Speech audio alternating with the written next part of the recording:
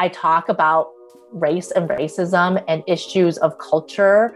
I help people kind of own their stories and narratives in a way that feels empowering. I really center these experiences as necessary building blocks to identity formation. And there's so much richness in it, and there's also so much, pain. Welcome to Voices of Esalen. I'm Sam Stern. Today's episode is an encore presentation of a previously recorded interview with an amazing guest, Dr. Han Ren, a clinical psychologist who is a practitioner of what she refers to as decolonial mental health, which is to say, liberation-oriented, anti-oppressive, culturally informed therapy. Some of Dr. Ren's specialties include Asian American mental health, anxiety, perfectionism, high achievers, children of immigrants or third culture kids, anti-racism, and parenting. Dr. Ren practices from a justice-oriented, systems-informed framework.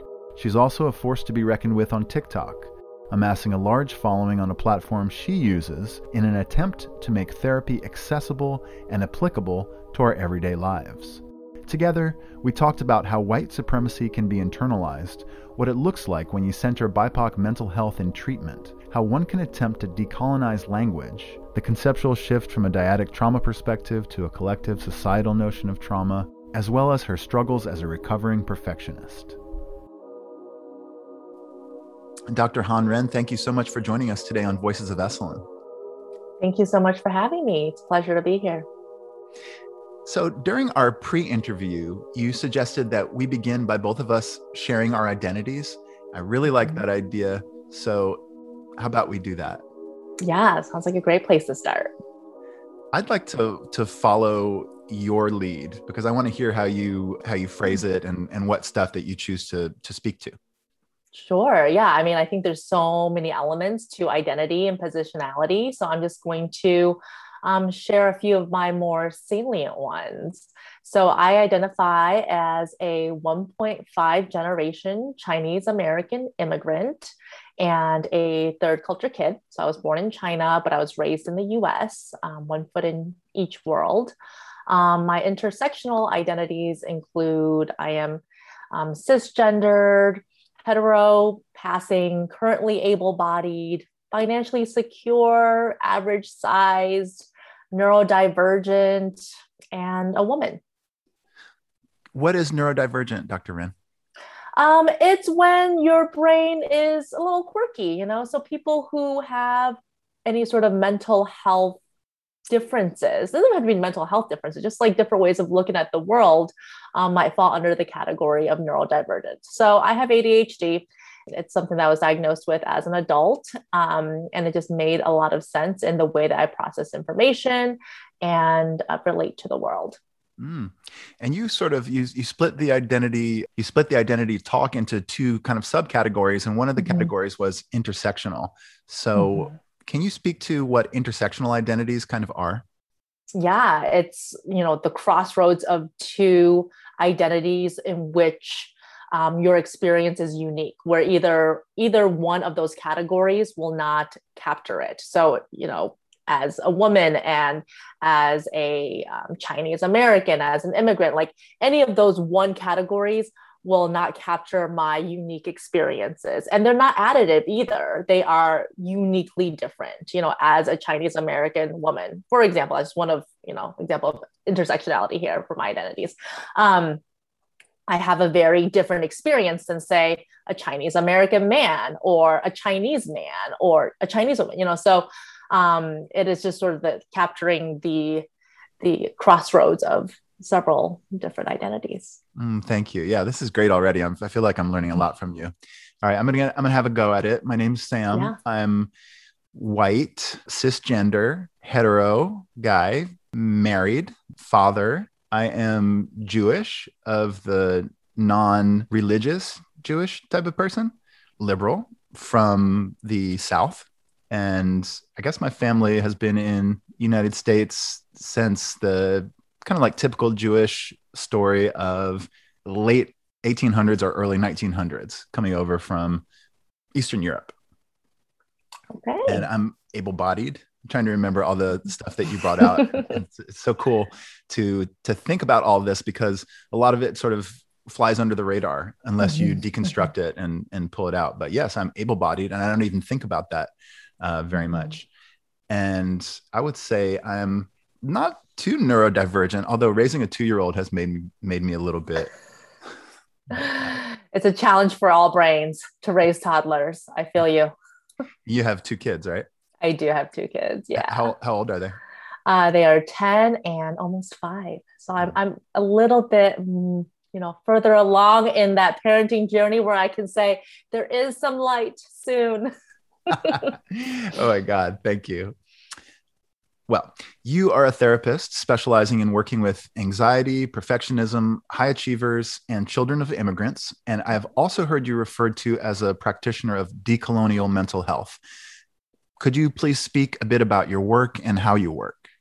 Yeah. So I work from an anti-oppressive and liberation psychology framework. So that means part of my approach to healing includes examining and questioning the systems of power and oppression in which we live. So I extend the process of healing and mental health in general to beyond the individual. Many times we have these internalized ideals that society places on us, especially for overachievers and children of immigrants. We tend to internalize capitalistic values that, what our worth is in this world is contingent on our productivity or outcomes. And we tend to also internalize some white supremacy cultural values, especially those of perfectionism, sense of urgency, objectivity, superiority based on our intellect. So I help clients better understand where we learned what we know and whether it still serves us to continue to practice and engage with what we learned from family, society, or structural forces. That way we can just have some agencies, have a choice in the values that we want to live by and what we want to bring into our future. Yeah. So does your client base know about your specialties, be they anxiety, perfectionism, high achievers, and kind of choose to work with you because of this? Yes. So I think as clients work with me, they find out more about kind of the liberation psychology, anti-oppressive frameworks. That's not something that is as readily salient, but when it comes to these are my specialties, like anxiety, stress reduction, perfectionism, I kind of build myself as I specialize with overthinking overachievers. And I also am very clear with my clients that I myself identify as a recovering perfectionist. So I have that lived experience of what it looks like and means to kind of, dismantle and challenge my internalized ideals of who and what I should be, to try to find some balance. Because generally people are successful, but less happy. Though I find that really fascinating. I'd love to dig into a little bit of your journey as a self-identifying perfectionist. Mm-hmm. What did it look like when you first discovered that? And what were some of the techniques that you've used to work on it? I think for a lot of perfectionists, certainly not all, but a lot, it's a trauma response. It's a way that we have learned to cope with an environment that may not be very safe, whether it's physically or relationally. For me personally, I grew up with a lot of attachment disruptions where, my parents left me in China with my grandparents. And then I left China and left my grandparents when I was 5 to move to the US with my parents. I didn't have any memory of them. And then they were also going through a really messy divorce at that time. And so all of that has impacted the way that I view myself and the world around me and how to stay safe. And so perfectionism is I just need to do what is expected of me and surpass that. And I can gain approval and love. And also just, as Chinese American child, there's a lot of that tiger parenting ideals of grades are everything, education is so important. And, school and society really also rewards perfectionism in that way because I achieved really highly at school and it was easy for me. But I think it was really, gosh, I guess like grad school. I was like, oh, this is harder now. And that was, when I got that ADHD diagnosis, because I was finding that, things that I could get by with in college and even in the workplace just wasn't working when the mental load was that much greater in grad school. Do you have any techniques that you use on sort of like a daily or weekly or monthly basis that enables you, if you find yourself cleaving to the old patterns of perfectionism, that you can get yourself out of it? Yeah. One thing I do is I just start, whatever it is, like I just start, I just do it. I'll figure it out as I go. I don't have to have everything planned before I go. I do this thing when I'm stressed that I've gotten a lot better at, but my husband calls me out on this a lot. He's like, you're hoarding planning. So I tend to hoard planning when I get really stressed. I'm like, okay, well, I can't control all these things. So what are the things I can control for the next 5 years? And I try to like come up with this plan. And when I know that a lot of that is, a trauma response, is when you don't feel like you have control over your environment, you find every little thing that you can control. But generally it doesn't go according to plan, because one little thing shifts and then your whole plan is, off the rails. So when I hoard planning, I'm like, okay, what am I going to do today? What am I going to do this weekend? And I can, generally find some comfort in being able to control, more immediate future rather than the next 5 years. I also really try to make time for play. That's not something that we are taught or is really allowed when we come from this perfectionistic background or like tiger parenting background. But I think play, which is just like enjoyment for the sake of enjoyment and pleasure, it allows your brain to break out of that perfectionistic ideal, where you're creating crafts, not because you want to sell it on Etsy, but because it's fun to do. Maybe you never even finish it. Or engaging in things that's not competitive, or not, even if it is competitive, not because you want to be number one or you want to win. And that also took some time to unlearn, just to, do things for the sake of fun. Well, this kind of brings me to the next question very effortlessly, because you are a therapist who's on TikTok, and I didn't even know that really existed.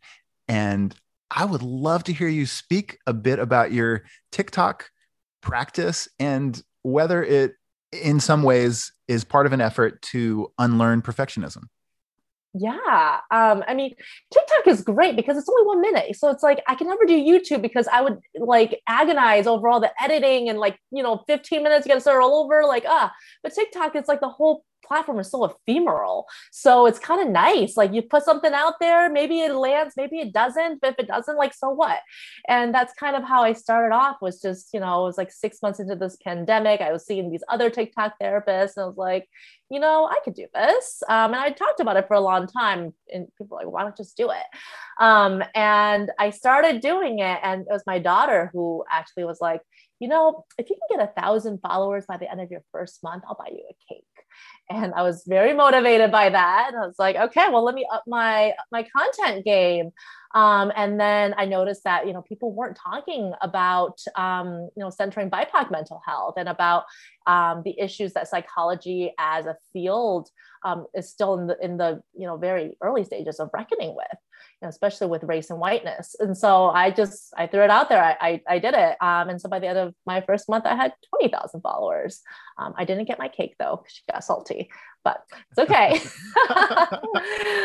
So that's how my TikTok journey started. And I've kind of just sort of taken it from there and have been, having a lot of fun with it.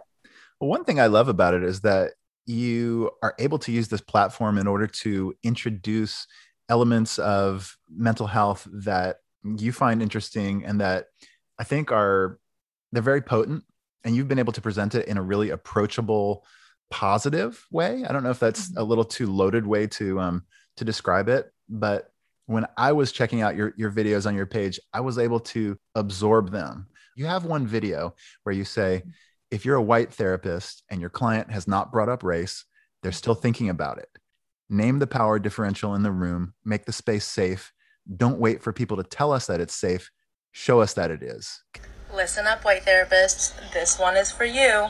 Y'all have no idea how often I hear this. Personally, professionally, in my comments. Just because a person of color is not bringing up race does not mean that they are not thinking about it. We are always acutely aware of our race and the makeup of the room. It's part of how we assess for safety. So if you're a white therapist and your client of color hasn't brought up race and you think it's because they're comfortable and not thinking about it, think again. This is why it's imperative for white therapists to bring up race and whiteness. Your client's not always going to feel safe to do so. Name the power differential that's in the room. Say, hey, I know I'm white and you're a person of color and our lived experiences are different. What's it like to be sharing with me today? Do not put it on your clients to bring up their racial trauma. Make the space safe so that they feel okay to bring it up. And do not only count on therapists of color to do this work. We need allies and co-conspirators in this. We're tired. This applies too if you want to be a white friend to people of color. Don't wait for us to tell you it's safe. Show us that it is. Yeah. So a lot of times people tell me, in my comments and in my own therapy sessions about their past therapists, my friends, my DMs, people, come up to me and I say like, I have this white therapist or I have this white therapist and I don't feel like I can bring up race because they never brought up race. Do you think I should just like find a new therapist or what should I do about this? Big part of it has to do with not feeling like they have permission or that whole parts of their identity will be held with care should they bring up race. They don't want to offend whoever they're talking to or, bring up a lot of like fragility and push back and like be gaslit about it. And I also have white people telling me that they want to talk about race with their clients or their friends and show them like, I'm working on this. I'm trying to make it safe or safer, but, I don't want to make them uncomfortable by bringing up race. And I don't know how to bring it up. And so this becomes this elephant in the room, what we resist persists. So when we name the elephant in the room, just by highlighting our identity, it's kind of like, what you and I did, Sam, at the beginning of this recording, we can sort of identify some inherent power differentials that exist in the room and that are associated with our identities and intersectionalities. And that way we can make the room safer and just have a little bit more space to talk about what these elements mean for our lived experiences, the places that our experiences converge and diverge, as well as, our relationships with each other. And it's not like you're coming from an inherent power differential, even though there are structural power differentials that are associated with it. But by naming it, it kind of flattens that hierarchy a little bit because we're just aware of where, our differences land. And certainly continue the conversation beyond that. This is a starting point, not the whole conversation. So you used the term gaslit in your description. What does it look like when a therapist gaslights their client, specifically around issues of race? Almost always because of their own discomfort and good intentions. So I want to highlight this is not done out of malice, but the impact is still very dismissive. So, some examples are, I think everybody is important, and I have worked with clients of all different races and they have all appreciated my guidance and interventions. And, I don't actually really consider race because we're all humans. We're just all one race, the human race. Or to say something like, oh, yes, you are Asian. Actually, my cousin's best friend is Chinese. And, we go and eat at their family's restaurant all the time. So actually, I know a lot about Asian people. Or, the best, the worst, I don't know. I often get with white men, especially, they're like, oh, let me tell you about my Chinese wife. And I'm like, I don't care about your Chinese wife. They think like, oh, I got I got some clout. And, those are, well-intentioned ways of making conversation or trying to find commonalities, but then they're gaslighting and they're dismissive because they, collapse and reduce, a person's identity to just their race. And they kind of presume that like everyone of that race have the same lived experiences or, similar worldviews. And that can be really harmful, especially in a therapy setting when you want to really uplift and hold and nurture what's unique about each individual client. Yeah. So sort of piggybacking on this answer that you've given, you had another really cool TikTok video where you encouraged mental health professionals to be humble with regards to their own cultural competencies. And you encourage therapists to get education around their clients' specific cultures and not from the clients themselves, as obviously it's not their job to educate their own therapists. Can you talk a bit about how that process might work? Yeah, I was thinking about this question earlier, and I just came up with a really great example. So I was working with this gay man for several years, and like sex would come up, but like kind of in passing, and it's not something that he like really went into depth with until he like exited a long-term relationship and is now playing the field more sexually. And he brought up like, well, I didn't want to bring this up with you because I don't know if you know the ins and outs of gay sex. Like there's a lot of preparation work and just a lot of terminology and like activities that like most cis women might not know of. And so I was like, that's a wonderful example of this, because I'm not going to ask him like, well, spell it out for me, like I'm going to go and do my own research. I'm going to talk to my gay friends. I'm going to do some reading. I'm going to find out the ins and outs of gay sex and, queer sex in general, which is not something that a lot of us know much about. And so that's cultural, even though it's not racial. And again, it was on me to do that legwork so I can meet him where he's at and he doesn't have to over explain, whatever it is that he wants to share with me. Yeah, that's really cool. So do you find that you often engage in the process of research kind of inspired by this new relationship that you're building? Oh, yes, all the time. I've gone down some real deep rabbit holes about things that, maybe I wouldn't have explored on my own. This is especially true for like adolescents, where their hobbies and their friends and their, pop culture interests are so crucial to how they identify and relate to each other. So for a while there, when I was working in an adolescent inpatient, I listened to a lot of Screamo and discovered a lot of different Screamo bands so I can talk music with my clients and, discover what it was that really resonated with them about each of those artists. Speaking of adolescents, are your clients ever aware of your presence as a popular TikTok video creator, or is it something that you use as a way to bring up these topics to a general populace? It's more of a general populace. When I first started, because it was like such a funny thing, I was like, oh, haha, I'm on TikTok now, but now I feel like it's a little bit odd to like bring it up. But generally, I've had several clients come like, oh, I saw your BuzzFeed article, or hey, my partner's friend shared one of your videos on Instagram, and they're kind of like, oh, I didn't know that you like had this whole other world going on. But especially as I'm kind of examining the distribution of like my clinical work versus my content creation versus other work, sometimes I have to be a little tighter with boundaries and not taking on new clients, and that's when some of that comes out. It's like, oh yeah, I'm taking a week off from seeing clients, but I'm still working. Well, what are you working? Okay, I'm making some content or working on my book or whatever. So, so it's becoming a little bit more integrated as part of the sessions.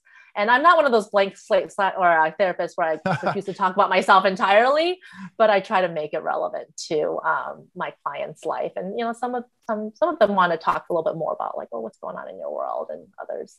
Yeah, I'm curious about because some of the juiciest videos really are around this liberation psychology.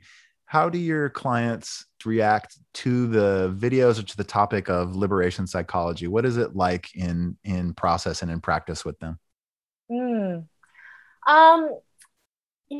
I don't know if all of them have seen that content, so I'm not sure. But race and more of that kind of like, yeah, I guess like working from a liberation psychology framework is something that is very much integrated into our work together.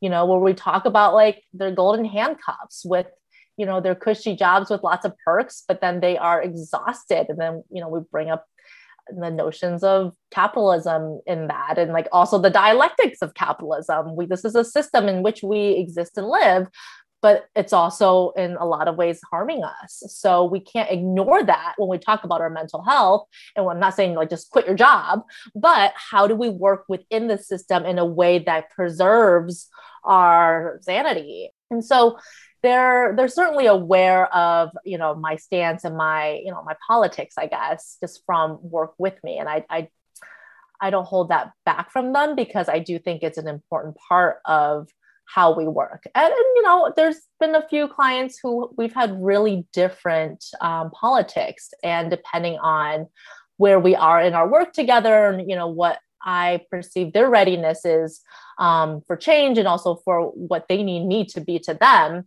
I will, either share more or less depending on their readiness. What does it look like when you center BIPOC mental health in treatment?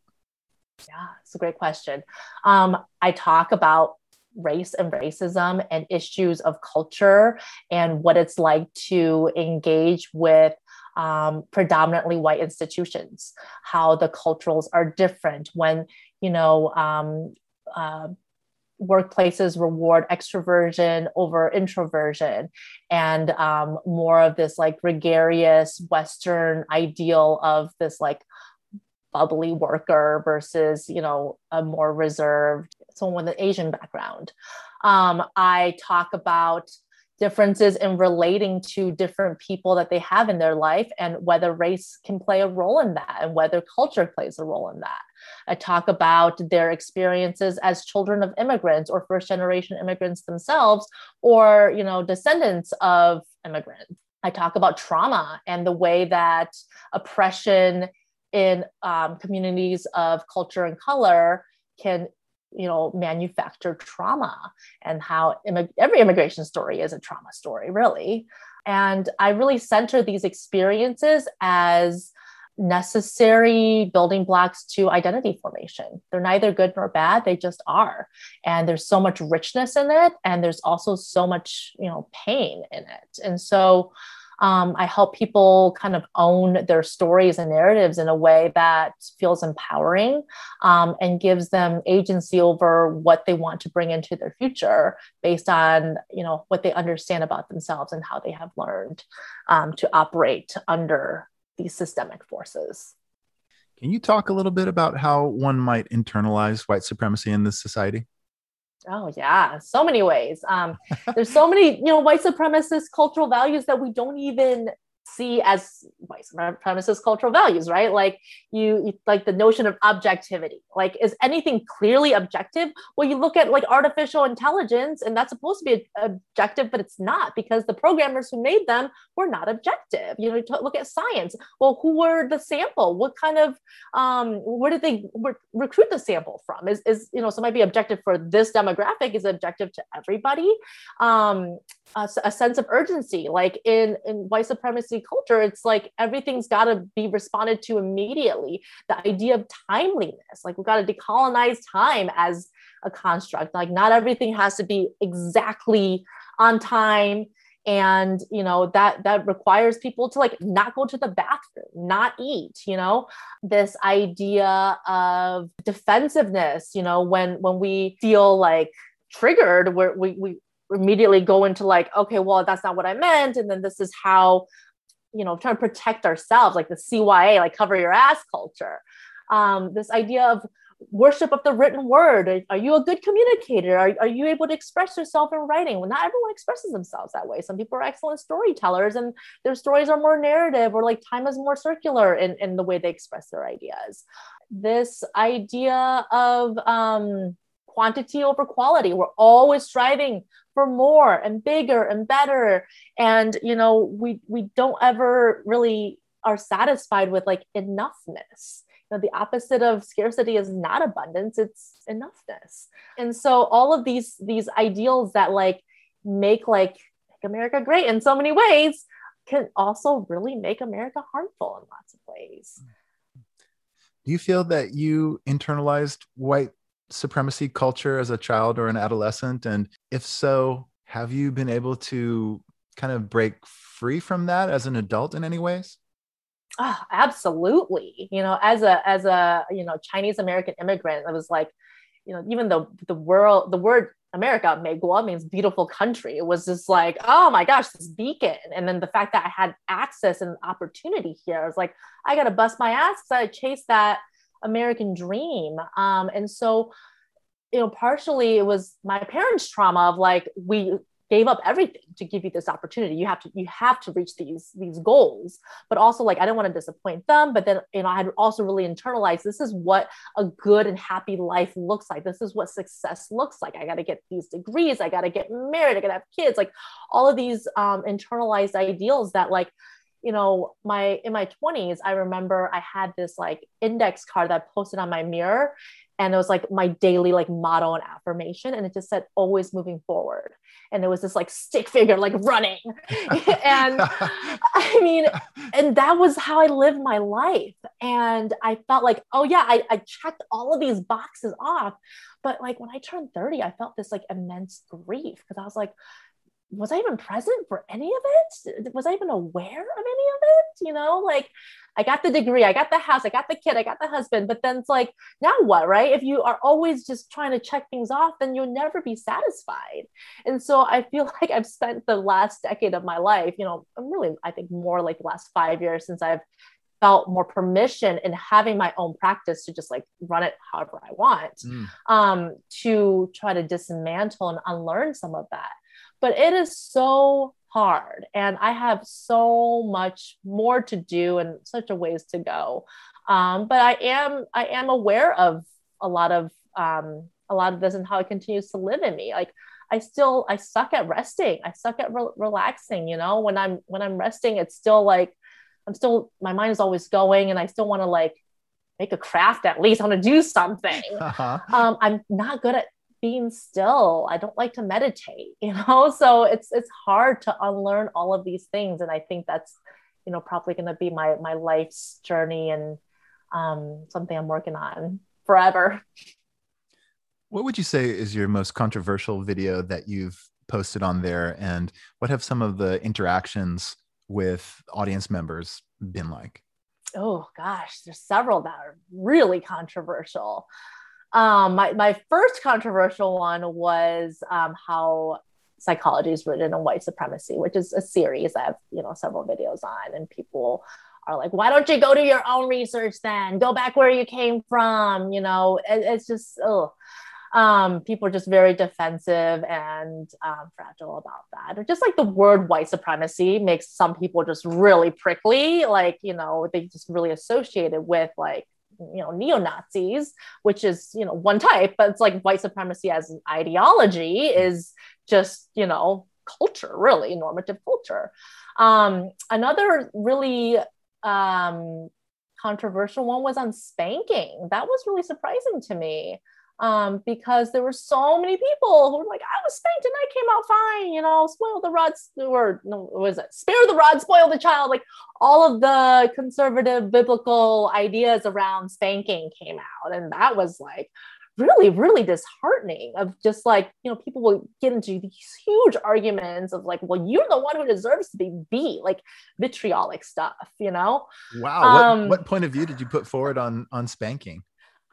I shared this Harvard study that came out that looked at fMRI data of brains of children who had been spanked versus children who had been severely abused, and showing that there's not much differences in the brain and, the parts of the brain that gets activated, and that, the sphere response gets activated in children who are mildly spanked and never really abused.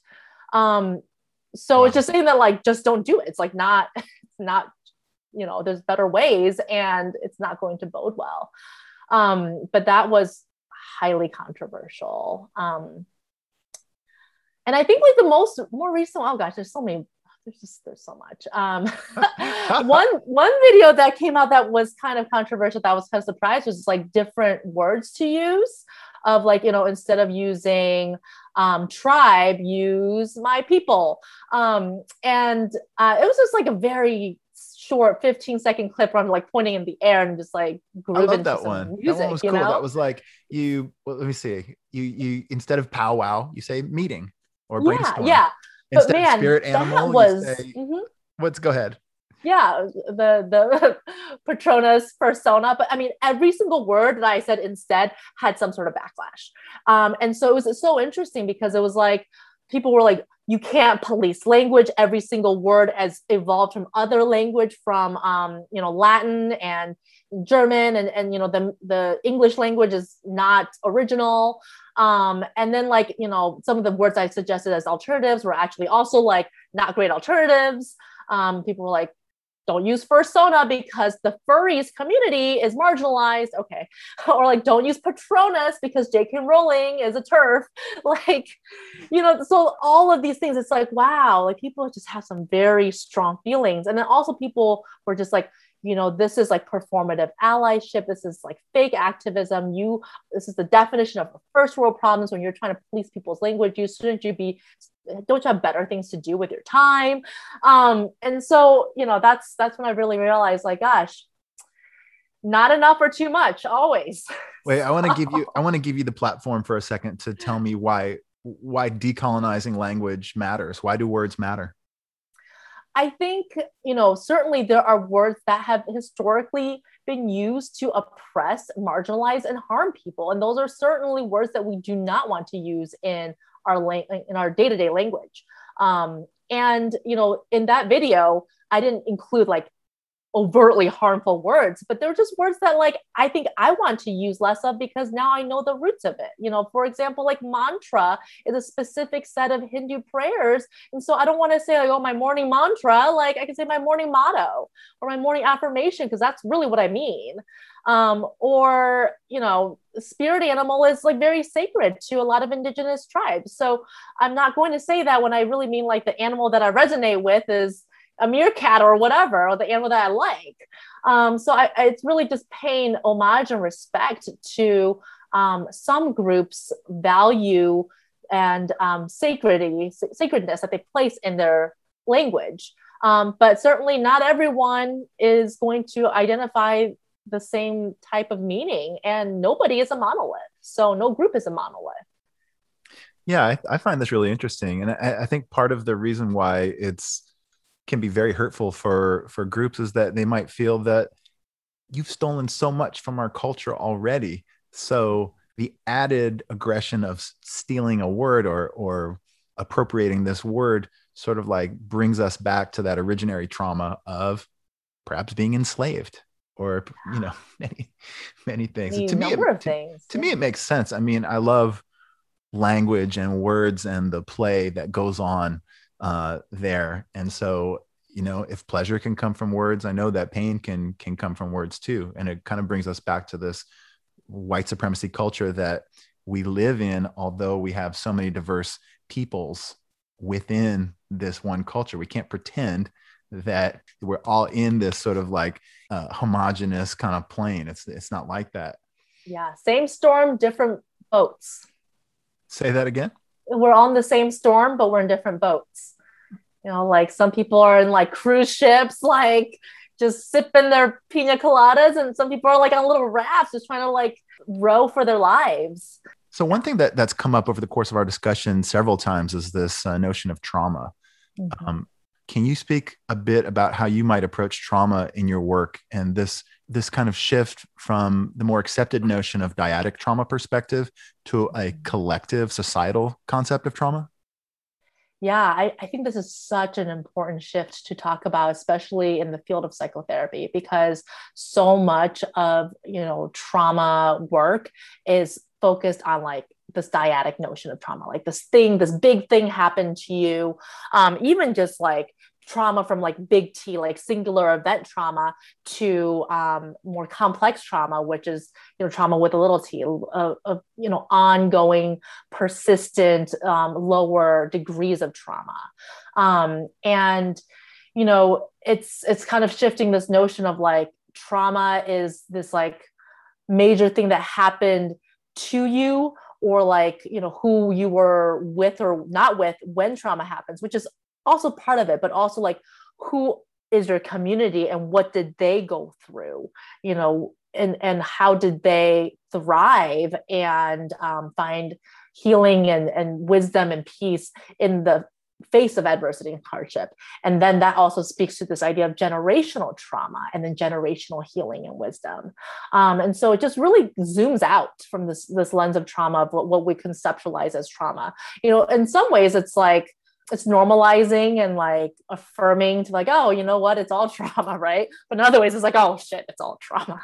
But it paints this picture of like, we have all gone through a lot of really hard things in our lives, and it normalizes trauma as part of human development and growth. And so it's not like we can't overcome or heal or grow from these things, but also we can't just pretend they didn't happen or like lump them into this like, what happened in the past is in the past perspective, if we really want to be able to learn and grow and thrive from what we have lived through. So let's say that you have a client who is affected by this collective societal trauma. What's a way that you can help them? Oh gosh, that's such a big question. I think we're all affected by this collective societal trauma, especially this past year.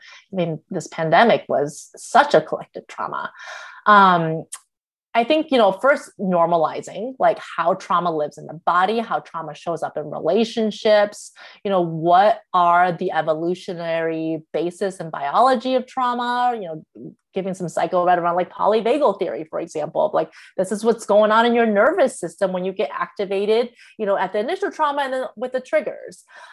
Giving people language to describe their experiences is so empowering, especially when we're talking about these collective forces that are going on, and also like complex trauma of like, maybe you didn't go through like a singular event, but your whole childhood was, low level emotional neglect, for example.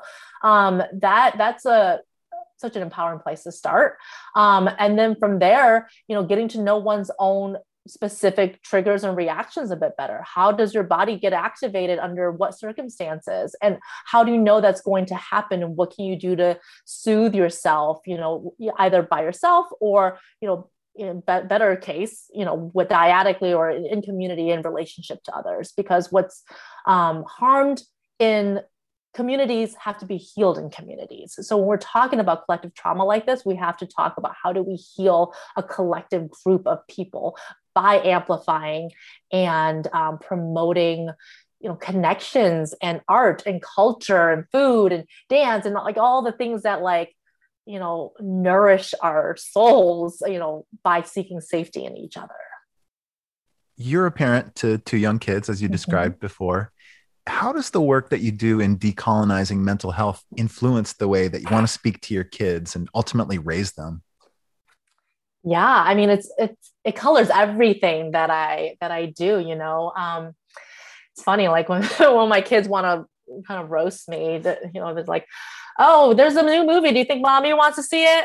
I don't know. Is it on racism? Nah, no, she probably doesn't want to see it. So they kind of like, they know that this is a big part of, my work and what I'm passionate about. But also like they embody it in ways that like surprise me and like, make me so proud. Like one, my daughter, when she was in, I think like first or second grade, they were watching a Pearl Harbor video, and someone's like, why did your people have to do that? And she's like, stood up for herself. She's like, first of all, they are Japanese and I am Chinese, so it's not my people. Second of all, even if I was Japanese, what they did has nothing to do with who I am now. I mean, she like, there was a comeback, and she feels empowered to do that because we are talking about these issues all the time. And we are talking about how we relate to the media that we consume. Just like any 10-year-old, she watches a lot of YouTube, but then we talk about like, what does that mean? And what is that a stereotype? And where did you get this idea about, certain size bodies and whatever else? Like we spent a lot of time deconstructing that. And it's also really made me aware of like how I talk about my own biases and how I am, hold those in awareness, especially around, if I'm like frustrated at something, right? And when we're frustrated, all our implicit biases come out and we make generalizations about whatever it is that we're frustrated at. And, I have to catch myself sometimes, or I have to course correct and say like, actually, I said that in anger. What I actually mean is this. And so I think there's there's some drawbacks to like having a psychologist mom too, because it's all the feelings, right? We're always talking about feelings. But there's no feeling or idea that is like not acceptable in my family. You know, they know to ask questions about everything, and they know that I'll give them a pretty straight and developmentally appropriate answer to it, because it's part of, you know, respecting their personhood and respecting that they'll be able to integrate the pieces in a way that makes sense to them as they grow.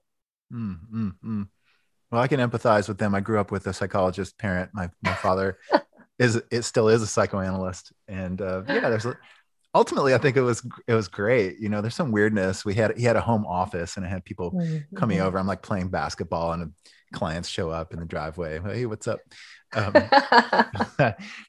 But there was that feeling that, you know, nothing was really off the table. It's like, hey, this is what I do for a living, is talk to people and draw them out. So that was fun. I like that answer. So I was wondering, we have a little bit of time left, if you would want to go through a speed round with me. And you don't have to be you don't have to be super short in your answers or whatever, but I just have little quickies. Yeah. What's your secret superpower? What's one thing that you're really good at that maybe not many people know about? You know, I'm actually really socially awkward. And people don't, you know, get that sense from me. I'm an extrovert. I'm a socially awkward extrovert where I love people. But I'm actually like kind of socially awkward, but I am able to harness that awkwardness into like a mutual awkwardness. And I talk about it, I name it, and then we're like best buddies and we're able to connect from there. And so, yeah, I think that's probably my superpower. I can name whatever awkwardness is in the room and then use it to, you know, our collective advantage in building a connection or a bridge with someone. Oh, that's huge. That's good. You live in Texas. What's the best and worst thing about Texas? Oh gosh. I live in Austin, Texas, which is a little bit different than the rest of Texas. That's probably one of my favorite things about it, is that I do feel very, for the most part, safe in my city. It's a very progressive, inclusive place. I think there is, you know, some optical allyship here, though. You know, people think because we're so progressive that they don't have more work to do, or that, you know, microaggressions aren't happening. I think there's actually a lot of work to do. You know, who are the most, the safest liberals here? They're probably the white-skinned, able-bodied, upper-middle-class ones. And so I think underneath that veneer, there is still a lot of work that gets buried, because, you know, we're this spot of blue in a sea of red. What would you do for work if you weren't a psychotherapist? I always thought that I'd be really good at marketing, or like a pharmaceutical sales rep. Like I want to like wear like cute outfits and like, you know, use my like woo skills, like winning over others, and have a quick little spiel and then like get out of there. I think you could do that well. What is one self-care tactic that you use in order to prevent burnout? Exercise is really important. I have to be getting my heart rate up at least 3 to 5 times a week. And I protect that time. I do it at night after I put my son to bed. And that's just such a essential part of my wellness routine, is, you know, getting my body moving, where it's like a moving meditation for me, because I'm not so good at the sitting meditation. How do you know when your clients are done and they don't need psychotherapy anymore? We talk about it, because everyone's relationship to therapy is different. You know, some people are like, yeah, things are good, but I want to have you, you know, in my resources in case things aren't good, because they're not always going to be good. And so then we maybe scale back to like bi-weekly or monthly, or just do like check-ins. And then, you know, when things get rough in the future, then they have someone they have this pre-established relationship with. I kind of think of it as like, well, it's like a chiropractor, right? Like you don't always have a backache, but you want to make sure someone knows your body, that you have someone on call if you do have a backache. But then there's also some people who just come in and they do a piece of work and then they have some symptom reduction and some relief, and then they're good. And they say, okay, I don't need you anymore. So I like to think of it as, even for the people who are more long-term, I like to remind my clients, like, you can take me with you. Like when you're in these difficult situations, like what would Han say? And, kind of like think through some of those scenarios. So like they kind of get to internalize this like secure attachment and healthy relationship with them, and use it as like a model and template for other relationships they form in their life, whether it's with a different therapist or they move to a different place, or, even in their relationships with future partners or friends. Like, you want to feel heard and safe and good in, your relationships. And if I can set a model for that, then, that's how I know I'm doing my job. Dr. Han Ren, it's been such a pleasure to chat with you today, learn from you. I so appreciate the way that you are showing up in the world. Would you please let our listeners know how to find you on social and in the world? Yeah, you can find me on TikTok and Instagram as Dr. Han Ren. My website is drhanren.com, currently under construction, but soon to go live. And you can always email me too. And that's, on my pages. Thank you so much. Thank you so much for having me. This was a blast. Thank you for listening to Voices of Esalen. Today's episode was produced in conjunction with Shira Levine. Our music is by Nico Holloman. If you're enjoying the show, please support us by sharing on social media or by going to your favorite podcast player and leaving a review. It really does help. Until next time, be well.